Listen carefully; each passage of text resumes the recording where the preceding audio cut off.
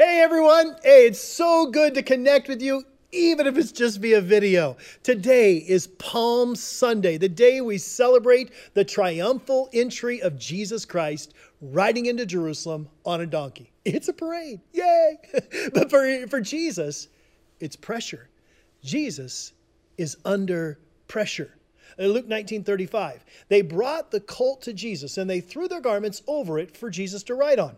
And as Jesus rode along, the crowd spread out their garments on the road ahead of him. For Jesus, this was the parade before the pain, the crowd before the cross. Jesus knew what was coming, and he's under pressure.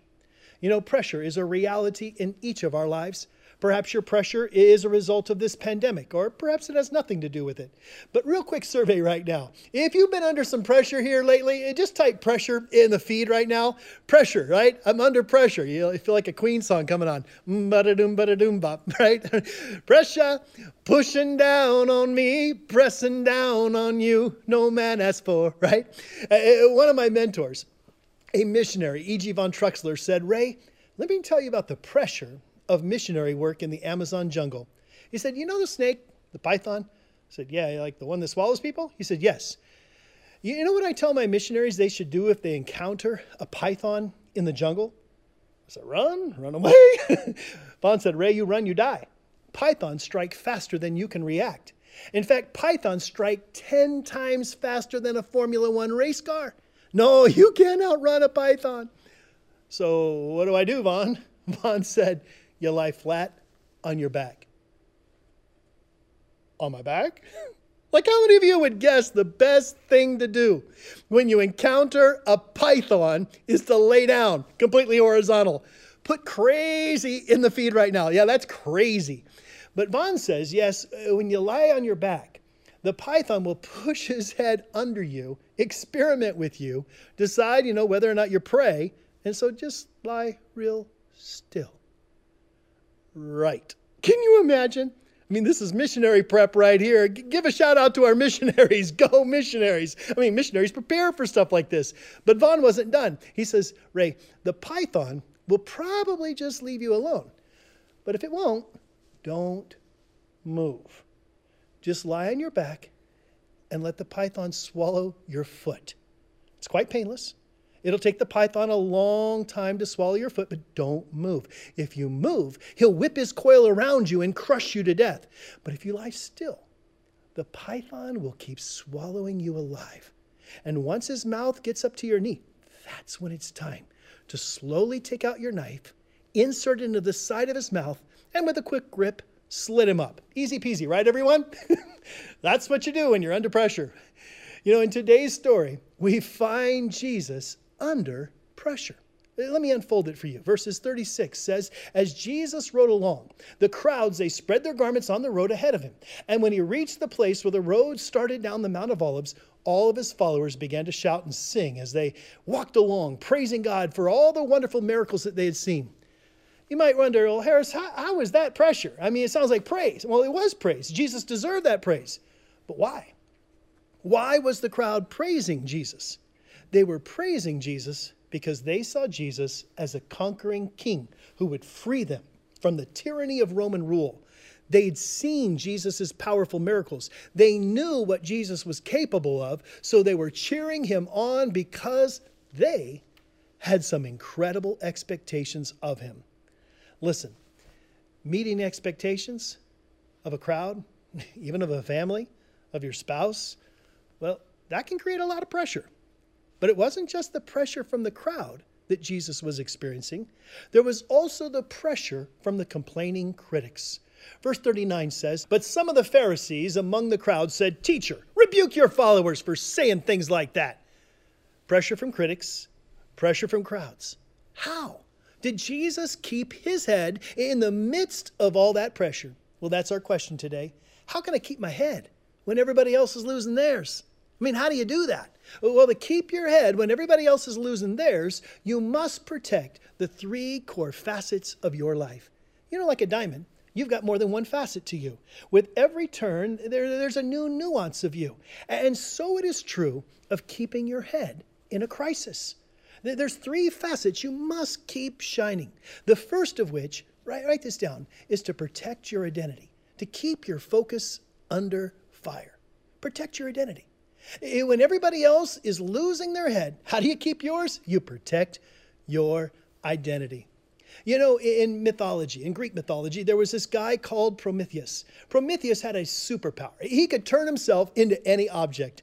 When you looked at a chair or you looked at a door, you might actually be looking at Prometheus. And so he goofed around a lot with his superpower, kind of like a practical joker would. But one day, Prometheus outsmarted himself. He had changed himself so many times into so many things, he couldn't remember who he was. Does that sound like culture today? People don't know who they are. Why? Because they're either listening to the critics, change like this, do like this, or they're listening to the crowd, be like that, be like this. You know, I brought my childhood toy with me. Any of you guys remember this toy? Put the name in the feed right now if you remember. Kids, you know what this toy is called? This guy, he's before Xbox. He's before PlayStation. He's before even video games. Yes, this guy who lives in his underwear, his name is Stretch. Stretch Armstrong. Look what Stretch can do, kids. Watch, because this is what people want to do to us. The crowds are on one side, the critics on another side, the lovers over on one side, the haters over here, and everybody wants to pull us in different direction, which can get weird. But listen, you're not Stretch Armstrong. You know, because when Stretch gets pulled in all sorts of ways, right? Stretch, the genius of Stretch is that he resumes his normal skin. But newsflash, everyone, you're not built like that. You put that kind of pressure on a human being, humans don't ooze back to normal. Humans snap, which means the worst disease is the disease to please. Paul told a group of believers that lived in Galatia, people whose ancestors were the ancient Celtic tribe called the Gauls. You know, Gauls, Galatia, Gauls, Galatia. Anyhow, these people's grandparents, great-grandparents, they moved from northern Europe to this spot which we would call modern-day Turkey. And then the Greeks took over this land and Hellenized them, turned them into Greeks. And so now these Gauls, they become kind of half Gauls, half Greeks, and then the Romans hit them next, and so they start losing their tribal identity. They're not part Gaul, part Greek, now part Roman. They're kind of tribal mutts. And they kept trying to please the people that were in power, so much so that they end up losing their own identity. So Paul says to them in Galatians 1:10, look, if I were still pleasing people, I wouldn't be a servant of Christ. Paul's telling these people who have been stretched by the Greeks, stretched by the Romans, but claim to live as believers, he's saying, look, if you got the disease to please, you're not going to do well in your faith. Listen, it's so true today. Christianity is not just this little middle-class thing we do. It's a radically different lifestyle. You can't have Christ without the cross. That's why Easter is so important to us. Remember, the cross wasn't just an executioner's tool that Jesus died on. The cross is symbolic of not just Jesus' death, but how you and I are crucified with Christ, and how our old life is gone and a new life has come. So our identity in Christ must be protected. You don't want your faith to be a victim of identity theft. You must remember who you are. So how do you do that? Well, let me tell you how I protect my identity. First, I focus on the fact that at my core, I'm a child of God.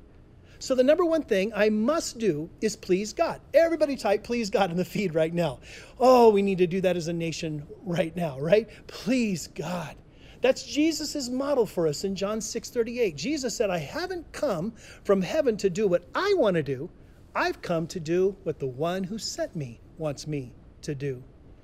Listen, when you realize that God loves you so much, he sent his son to die for you, that you're God's first thought every day, that he loves you more than you could love anyone else, when you get that, your self-esteem soars. Like Jesus, you can handle the pressure. Because it matters not what the crowd or the critics say about you. It only matters what your king says. And that's number one. Number two is this. I'm a husband.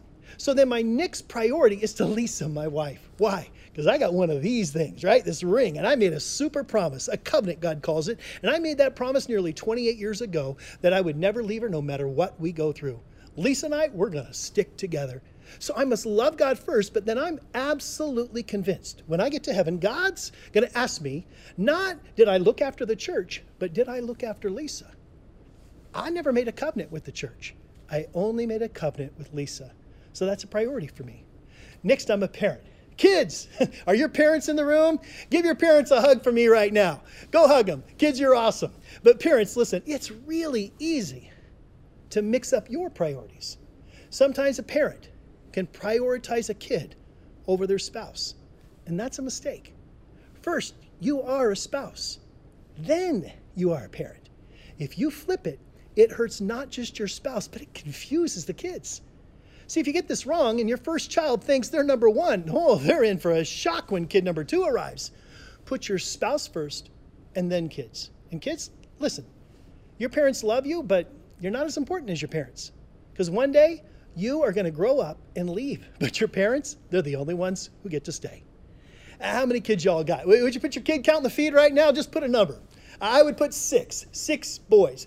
Big boys. I mean, they were born big. My first son, he entered the world at 9 pounds. Yeah, came in with a school bag, tattoos, stubble, everything. Next kid, 8 pounds. Kids 3 through 6, they were massive when we got them. 47 pounds, 64 pounds, 82 pounds, 120 pounds. Yeah, beat that. Lisa's amazing. No, we adopted those 4. They arrived big. And it's our job to love and care for our kids. So child of God, number 1, spouse, then parent, and next one. Pay attention, entrepreneurs, business guys and gals. Don't grow a business at the expense of your marriage or your family. It's just not worth it. Do it and you'll end up like Stretch Armstrong. I so want to put some clothes on this thing. It's so weird. Next, this might surprise you, but 4th, I'm a friend. And I know some of you might think, well, hey, he hasn't mentioned the church yet. No, I haven't. For me, to keep my identity, I have to have good friends around me. I wouldn't be here without good friends. We all need good friends. Not just for the hard times, but also for the celebrations, for the parties of life. I mean, who are you going to invite to the party if you don't have friends? In fact, share this video with a friend of yours right now. You got friends? Share this experience with them. We need good friends who'll call on us on our idiot moments, who will call us out and keep us accountable, who can look us in the eye and say, you smoking dope, stop that, right? You need friends who are going to text you when they don't see you at church and be like, where you been? What do you mean you've been too busy? You too busy for God? No, you're not. Get your priorities straight. We need friends to call us out when we're being dumb. You know, rounding out my top 5 is my identity as a pastor. Now you might think, well, why is the point at the bottom? Well, how many of you think that I would be a way better pastor if my relationship with God is strong, my relationship to Lisa's thriving, my relationship with my boys are deepening, and my friends are strong and keep me accountable? How many of you think I'd be a better pastor if I nail those 4 things first? Comment in the feed. Are you with me? That's how I roll. So how do you do it? Identity is protected in your relational priorities. Now here's the second facet of the diamond that is you, that you've got to protect if you want to keep your head when everybody else is losing theirs.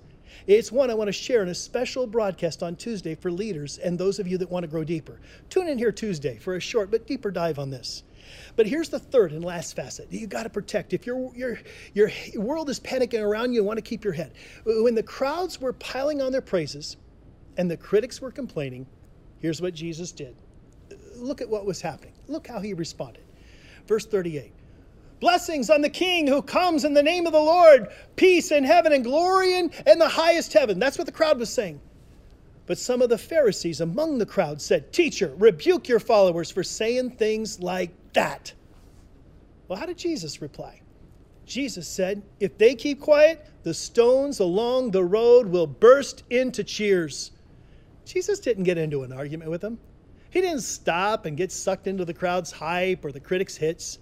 No, write this down. Facet number 3, you got to live with destiny. You got to keep pursuing your purpose. You may have never heard of a guy by the name of August Landmesser, but he was a European who lived in the first half of the last century, about 100 years ago.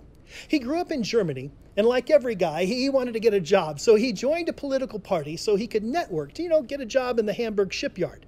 He had no idea what the network believed. He just joined up to get the job. The network was called the National Socialist German Workers' Party. August knew it as a union. You know it as the Nazis. Soon, August began to notice that this Nazi party, this thing that was just supposed to be a socialist union, it was now getting very creepy, very nasty, and very evil. And one day in 1936, August finds himself in a massive crowd along a parade route for Adolf Hitler. And none of us would have ever known that August Landmesser existed except for something he did not do in that crowd. A photographer was taking pictures of the adoration and the worship that Hitler was receiving, and everybody in the crowd was doing this Nazi salute, which was mandatory for civilians. Anybody not given a Heil Hitler salute would be prosecuted by a special court of the Third Reich. So everybody obeyed. Now, hey kids, hey adults, I got a quick game for you. I want you to examine a photo taken in 1936. In this photo, there's one person who's not going along with the crowd. Do you see him? This is not Where's Waldo, but there's one guy in this picture who's not doing what everybody else is doing. It's our August Landmesser. August Landmesser is not going along with everybody else.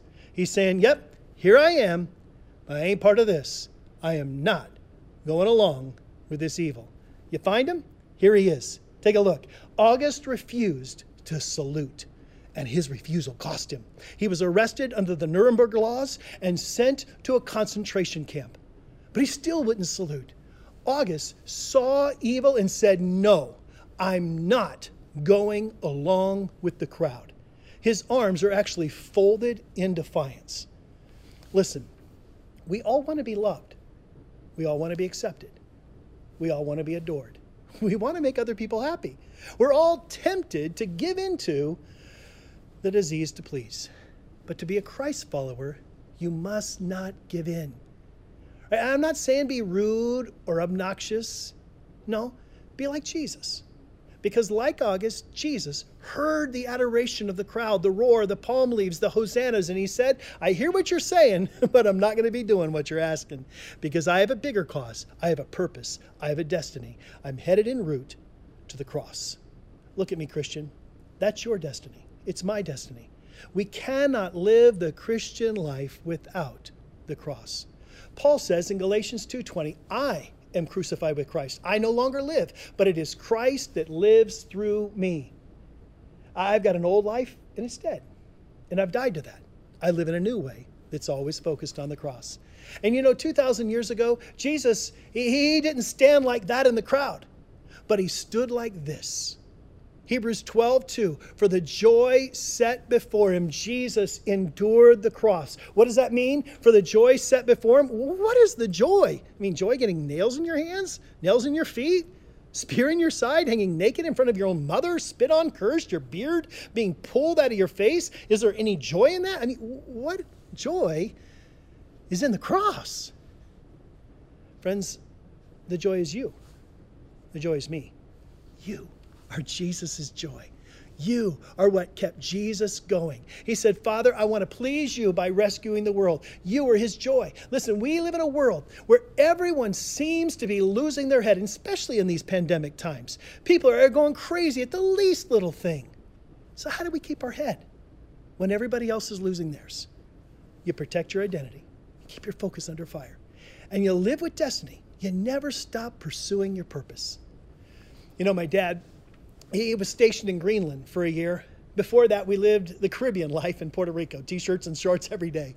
My brother and I, we weren't sure what my dad did, but the next thing we knew, the U.S. Air Force sent him from the balmy 80-degree tropics to 80 degrees below zero Arctics to Greenland.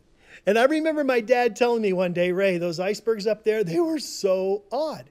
Two icebergs right next to each other would often be moving in opposite directions. The small ones move one way while the big ones move the other way. And I'm like, why, Dad? And my dad explained, well, the small icebergs, they're moved by the surface wind. The winds just blow them along. But the big bergs, the ones where most of them, 90% of it's beneath the surface, well, those surface winds, they don't bother those big bergs. They only move by the deep current of the sea. Friends, Jesus Christ was not a surface thing, moved by the winds up here. He was deeply rooted in the will of God. The Bible says he was the lamb that was slain before the creation of the world. He knew what he had to do. And look at me, everybody. The Point Church is not just a surface level church blown along by the culture. No, no, no, no. We have our roots deep in the strong current of God's word. Amen, everybody? Give me an amen in the feed. We're not surface level people. We're deep rooted in God's word. And that doesn't make us rude or crazy. That's not what it does. It just means that we move in obedience. We're moved by the deep waters of trust in our God, believing his word to be true and living by it, whether in pandemic times or not. Let's pray together. Wherever you are, would you just stop? This is an important moment in our service. With your eyes closed, your heads bowed. If you're saying this day, I just want to get right with God, take a moment right now and say, God, at the core of me is a missing identity. And I need you at the center of my life. And maybe you've never invited him in. It's not a hard thing to do. You just say, Jesus, forgive me. I've been me at the center of me. I've been operating everything and it hasn't gone so well. So today I invite you in. My number one priority, take charge, clean house, give me a new direction. Would you pray that right now? Say, Jesus, forgive me, come in and lead me. Forgive me, come in and lead me. Father, I pray for every person watching right now who just invited you into their lives. God, we know something supernatural occurs when you show up in our lives. You give us this sense of purity, that we truly are forgiven. You give us this sense of purpose, that we have a reason to get up. We have a reason to live. Father, I pray for every person that just prayed that prayer. I pray for those that are still considering it. I pray for every one of us who've prayed it years ago. In this pandemic, help us to remember who we are. Help us to know that at the core of our life, when we put you first, everything else just works. Help us not be like Stretch, but help us, God, become people who are rooted in your word, like those icebergs. For it's in Christ's name we pray. And everybody said, amen. Hey, thank you today for being so attentive. Thank you for all the kind words in the feed. And let me remind you, check back here this Tuesday as I share one more facet for our lives that we need to protect to keep our heads when everybody else is losing theirs. Hey, Easter's coming up next week. Are you excited? I can't wait for our very first Easter service online.